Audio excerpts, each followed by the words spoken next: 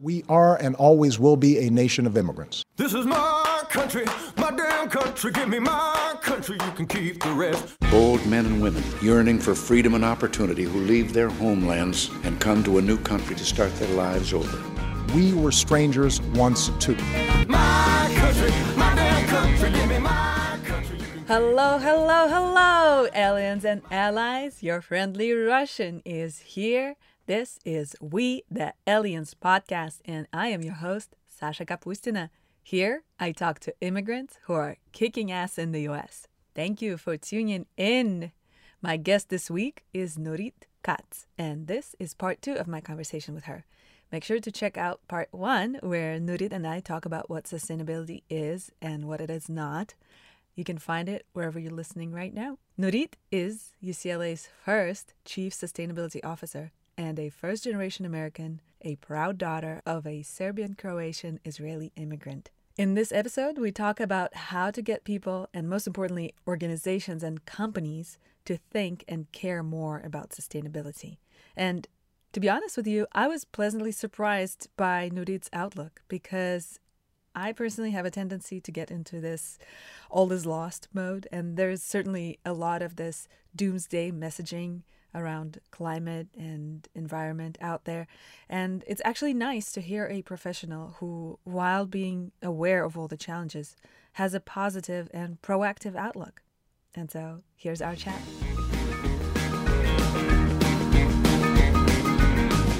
And so we're kind of getting at that question of how do we create the right incentives? Yeah, I mean, I think that is the big question and a very important question in our field. And there are researchers who study that. At UCLA, we have a faculty member in the business school, Magali Delmas, who did a really interesting research project called Engage, where she was working with students in our housing area, working to get them to reduce their energy use and testing out different messaging to see how it would impact people's energy savings.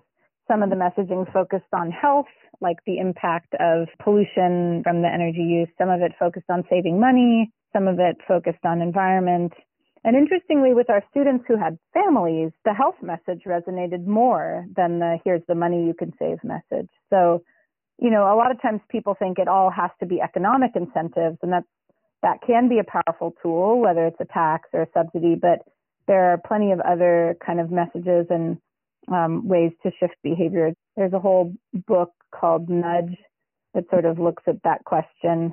Right. And that's when we talk about kind of individual decisions. And well, in the States, health is money because the medical bills will bankrupt you. Again, going back to how the capitalist system functions, it always goes back to money in some way. Like, for example, you work for UCLA, and what is the incentive for UCLA to even care? Because it is an institution, and I don't think any of the students make their decision, speaking of incentives, to go to UCLA versus any other university because it has a very sustainable way of running things, right? Neither do professors choose to work for UCLA because it's environmentally friendly or sustainable, right? So what's the incentive for UCLA?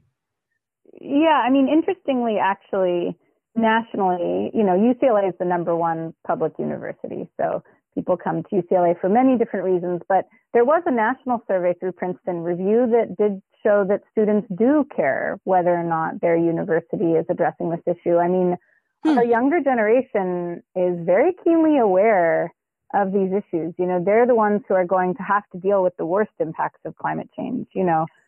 There are impacts to climate change now. We're dealing with increased wildfires and drought and issues here in California, but the worst is unfortunately yet to come. Even as we act now, there will still be worse impacts because, we haven't acted fast enough to completely reverse everything. So we're trying to mitigate and reduce the impacts. But either way, they're coming. And this is a big concern for our youngest generation.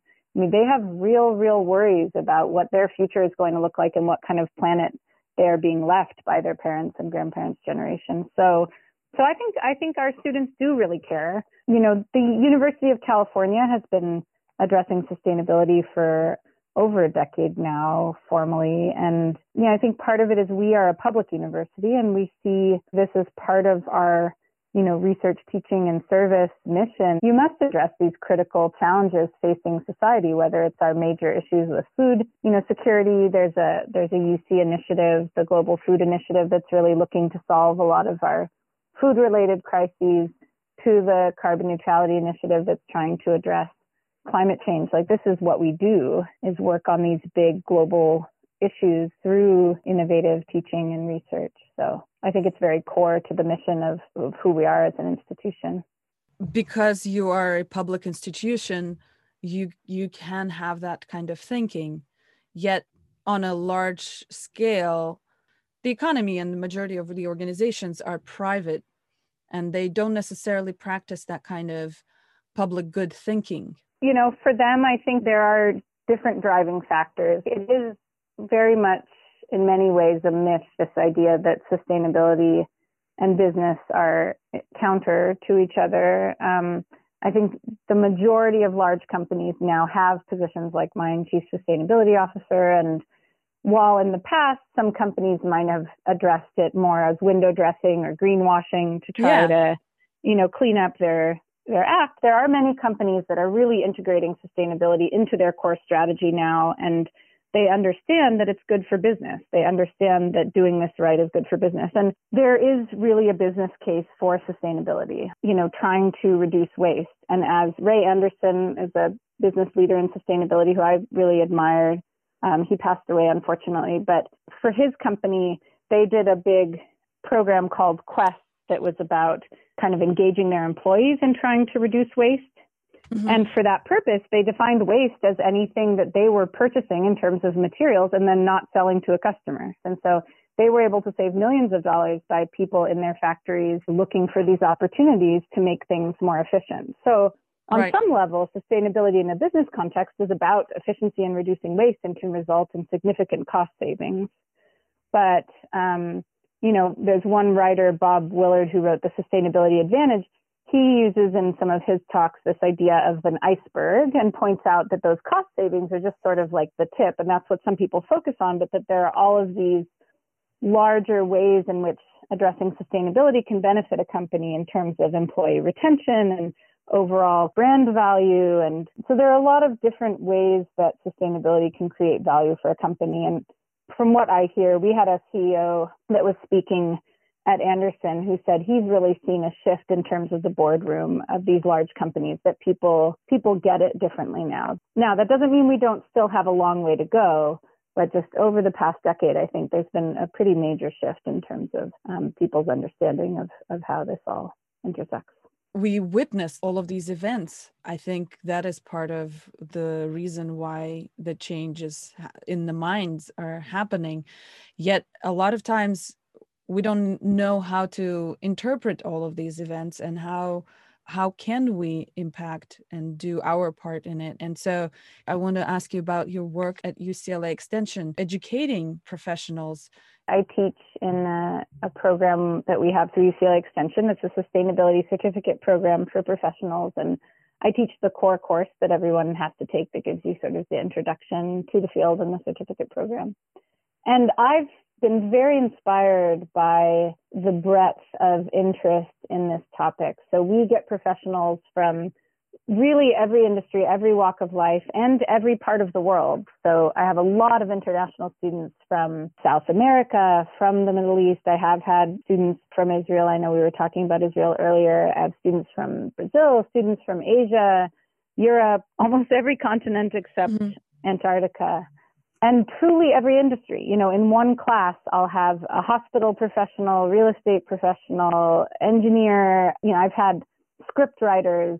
A stunt woman took one of my classes. So, people are coming from all these different walks of life, and they're seeking, I think, to connect their careers to something that is meaningful to them. I think a lot of people do care about their issues, these issues. And as you said, they may not know how to connect. And so that's part of what our program does. So I would say probably about half the students who come to the program are looking to apply sustainability in their existing career. So maybe they're a lawyer, but they want to do more environmental law, or they're a developer and they want to develop greener buildings or more sustainable housing developments. I've had teachers who want to develop curriculum in sustainability. And then we have a significant portion who are looking to really do a complete career change. So maybe they're starting out in real estate, but they want to go into solar. So, a lot of people who are pivoting, and then a lot of people who are trying to apply things to their existing careers. But what I tell my students, both at Extension and our undergraduate and graduate students, is that having a career in sustainability doesn't necessarily mean you have to have sustainability in your title. You don't have to be a sustainability manager or a chief sustainability officer like I am. There's, you can do sales for a solar company. You could make documentaries that are impactful. There's plenty of room for media and arts work in this space. So really anything that someone is interested in, I think there's a way to contribute to solving these critical problems for the world. There's definitely a need for that. I personally have been looking into that program because to me personally, there's no question that this is the biggest challenge. And if it is, then everybody has to be participating to the best of their ability. And it certainly doesn't seem like recycling and composting and not drying your clothes in the dryer will do it. And driving a Prius. That's I think the key thing to think about is it's necessary but not sufficient. So individual action is important. I don't want people to dismiss it and say, oh, well, now because companies should be doing things, I can just, have carte blanche to do whatever I want. Like, I think people do need to address their individual footprint, but there is so much more power and there's so much more need for collective action, for communities coming together to change things for their neighborhood, for people coming together to address things on a policy level. I mean, the urgency of these issues, especially climate change, are such that we definitely cannot rely on individual actions alone. We do need major policy changes. We do need major collective community action, but it's not an either or. It's very much a both and. And so do you, not to get too much into the politics, but do you feel a little more optimistic with the new administration? I do. And I think, sustainability should not be a political issue. Making sure that our kids have air that is breathable and safety from increasing natural disasters and drinkable water is not a political issue. But unfortunately, in the U.S., it has been politicized, and there is a big difference in terms of the different parties' approaches. And so, yes, I do very much feel more optimistic for significant action. I think compared to the prior administration, the current administration is taking a much more science and data-based approach, is putting experts into government agencies that have the right expertise and background to really try to solve problems in the best way. And I don't think that's a partisan thing to say. Again, science shouldn't be partisan either. This is about, how do we constructively solve problems? And I think there are many people on both sides of the political aisle who recognize that and who are working together. There are unfortunately extremists who do not, but there are many people who recognize the importance of solving these problems in ways that are constructive. I do want to ask you a little bit more about your own path in that field. How did you get into it? Well, I was kind of passionate about these issues from a very young age. I actually organized my class in 6th grade to adopt an acre of rainforest and was very concerned about solving environmental and social challenges. I was fortunate enough to have adults in my life who really supported my education and learning and would, get me interesting books that I was interested in. And I read a lot at that age. And so I learned a lot of what was going on in the world and the challenges and solutions through reading. It's amazing to me now, the kind of information that kids have access to and the tools. Now, a child that age is able to start a business in their neighborhood and create a website. And, there are so many young people doing just absolutely incredible things enabled by the internet and different, information tools that we didn't have then. So that's pretty amazing to see. I get really inspired by some of these young people, like starting a nonprofit at age 10 and, this sort of thing. My initial career was more focused on environmental education, actually. I really loved teaching. I did some outdoor education, taking kids who'd never been to natural areas like hiking and some overnights through LA County Parks and Rec. I did farm to school program. I taught in a program like that for a while. So kids would come out to the farm and learn where food is from. And then the program also included a garden at their school where they could grow food themselves. And then food from the farm would go into the cafeteria, so the kids would have access to healthier food. So that kind of comprehensive program. So a lot of different education work. And then I ended up directing a program or co-directing a program in college that I had previously volunteered for, and kind of saw the impact that you can have at a management level. And even though I missed sort of working with the kids as much, I saw that I could create programs. And so eventually I went back to graduate school for management and policy and kind of took a different direction, but teaching was always my first love. And so I'm really glad to have found the program at UCLA Extension and to be able to continue teaching, at least with adults. I miss working with kids sometimes, but that's sort of the path that I took. I know you were very, and you remain very passionate about biodiversity and the wildlife. I also, growing up, remember being very, very much in love and inspired by the beauty of the nature. And one of the things that is the saddest for me is that I feel that, speaking of the future generations, for them, it will be just, those photographs and videos that we're taking of the wildlife. That's terrifying. Is it even possible to maintain it? And what is the importance of maintaining other species besides just the beauty and love? The beauty and love is important. But, we are not separate. That's so much of the errors and dangerous behaviors of humans comes from this myth that we are somehow, this sort of delusion that we can separate ourselves from the natural systems that we're part of. And we are not separate. And biodiversity is really critical to a functioning ecology, which is critical to a functioning planet that supports human life. So, on a fundamental level, it's all connected, and we can't survive on this planet if we really crash all the systems that support human life. Right. But we have been, and that's why this is such a critical area to address. I can't answer the question of, when the turning points are, but I do know that although we've lost a lot, there is a lot left to protect. And I find that life on the planet can be a way to connect with everyone, regardless of your political background. That wonder that you see in someone when they get to see a beautiful bird or an incredible sea creature, I think that's universal. You look at programs like David Attenborough's programs like, BBC Earth and things like that, and I think they touch people in a way that many other things can't. I think that connection that we have, which some have called biophilia, that love for life, is very powerful and very deep.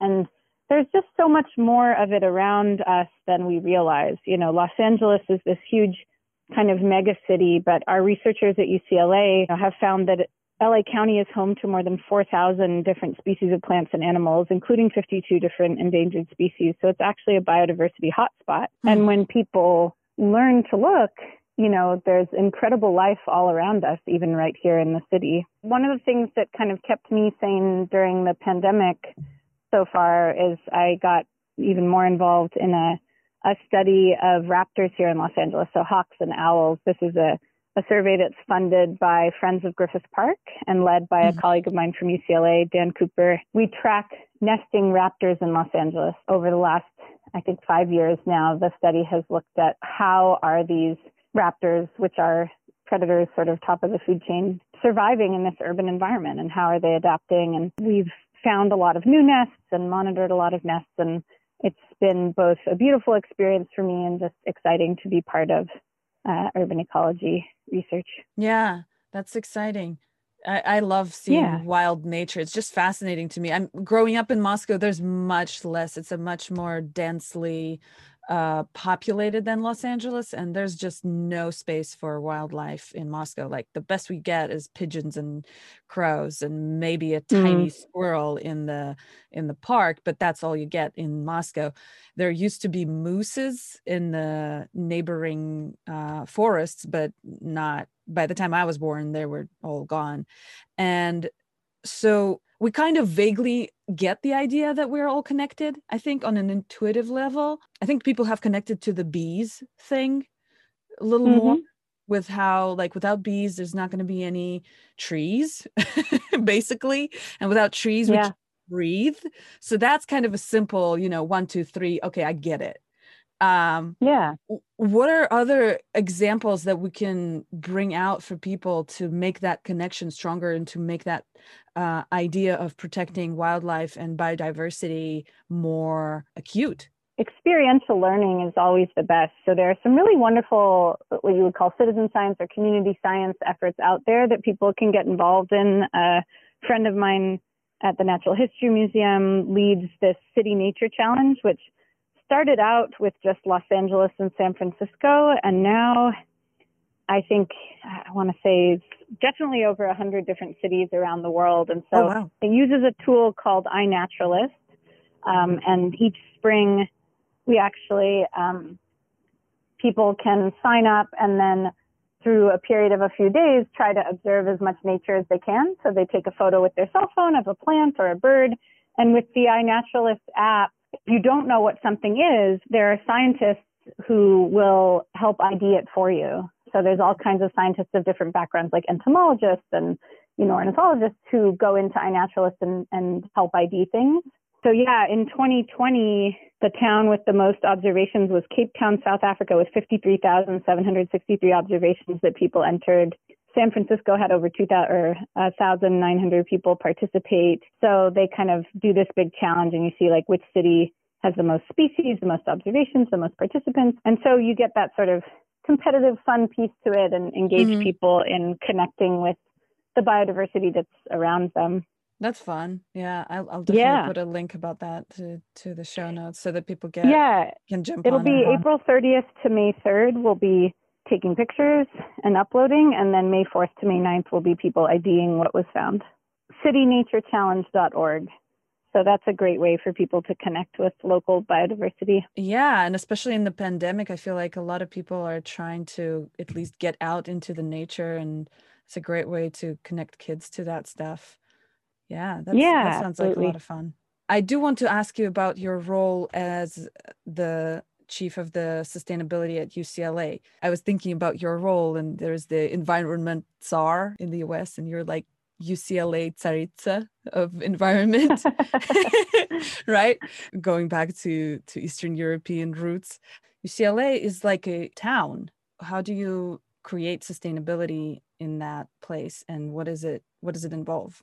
Yeah, absolutely. It really, you're spot on. UCLA is like a city. We're daily population, 80,000 people. So in that way, the role of Chief Sustainability Officer at a university is very similar to, being the sustainability officer for a city or for another very large organization. My Deputy Chief Sustainability Officer, Bonnie Benson, likens it to being an air traffic controller. As CSO, you're really working across the entire university and helping to build connections and collaborations that move programs forward. That addresses everything from, water to energy to food, transportation, et cetera. There are many things that the work has in common with what sustainability officers do at large companies, but as a university, there are some unique, wonderful parts to addressing sustainability at a university, which is that obviously our core is teaching and research. And so we have a lot of innovative research happening in sustainability, including a major program called the Sustainable LA Grand Challenge that brings together researchers from all different disciplines to make Los Angeles the first sustainable megacity. Ooh, tell me more about that. That's exciting. Yeah, it is really an exciting program, and definitely you should check it out if you Google Sustainable LA Grand Challenge at UCLA. And so, working with our faculty and our students is an incredible part of doing this work at a university. We say at the University of California, we want to practice what we teach. So, it's really both addressing it in our own operations, but then also kind of, training and teaching the leaders of tomorrow, and also creating this innovative research. And so I love that intersection. And, I work with our faculty to try to find opportunities to apply that research on our campus. And so that sort of intersection between academics and operations is exciting. And something you might not have at a company. That's really fun because you're basically there at the source and you can experiment and play with all that stuff. Yeah, we think of the university as sort of a living laboratory for sustainability where we can test out these ideas. And so what are some of the other exciting programs happening at UCLA these days? There's a lot of really exciting projects across the campus. You know, researchers are looking at environmental justice issues, trying to address, food security, creating innovative, energy technologies, lots of interesting public health research. UCLA has a brand new center on kind of the intersection of climate change and health, the Center for Healthy Climate Solutions. We have researchers at the law school and the Emmett Institute of Climate Change and Environment that are addressing a lot of the major policy issues. In fact, one of the lead faculty directors there, Ann Carlson, actually was appointed Chief Counsel for National Highway Traffic Safety Administration, NHTSA, by the Biden administration. Wow. Yeah, so she'll be working on national transportation policy. So she'll be away from UCLA for a while, and we will really miss her. I always say that migration is an environmental issue. Is there any studies or is there any curiosity in that area? Very much. A lot of environmental issues can drive immigration. A lot of, in addition to, I mentioned earlier, conflicts, but also immigration. Like there's estimates that there will be millions of climate refugees due to floods and fires and droughts and not being able to grow food. The UN has a whole program on climate change and disaster displacement. And this is happening now. Refugees are being displaced now.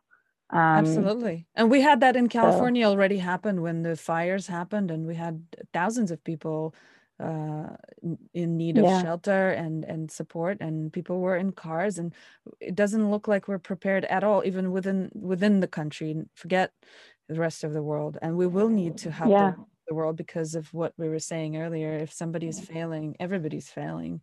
And so exactly. I'm curious if there are any initiatives in that area that you could tell me about. Yeah, there's a lot of research at UCLA around immigration. There's focus on immigration law. There's a UCLA Center for the Study of International Immigration. There's also a UCLA Center for Global and Immigrant Health in the School of Public Health. So there's a lot of different researchers at UCLA working on different issues that relate to immigration. And I'd be happy to try and connect you since it sounds like you're doing really interesting work as well. Thank you. Yeah, definitely. I would love to talk to someone about how they think about that and that angle of environment. Is there anything I have missed? Is there anything you would like to share? No, I just want to say thank you for taking the time. Both, it's always special to get to talk about family and background and, immigration in general. And then also to get to take the time to talk about sustainability, which is an issue I'm really passionate about. And, I hope it'll inspire some folks to maybe come join our program or some program somewhere to learn about how they can have an impact on these issues, because everybody really can play a role in solving these challenges. Definitely. Thank you so much for making the time. I know you have a lot going on in your city of UCLA. Thanks. Yeah, it was really a pleasure.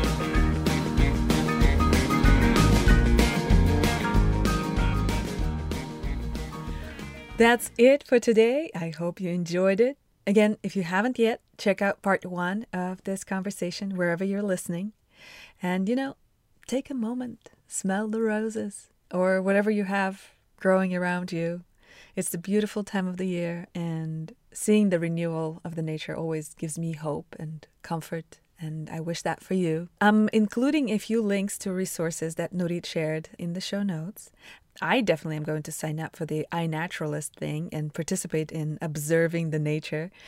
I can't wait to finally learn all the names of the flowers in English, and I hope you join me there too. Let us know what you think about the podcast. Join our rooms on Clubhouse every Tuesday morning, Thursday evening. And if you need an invite, shoot me a message and I will personally bring you on through the We the Aliens Club.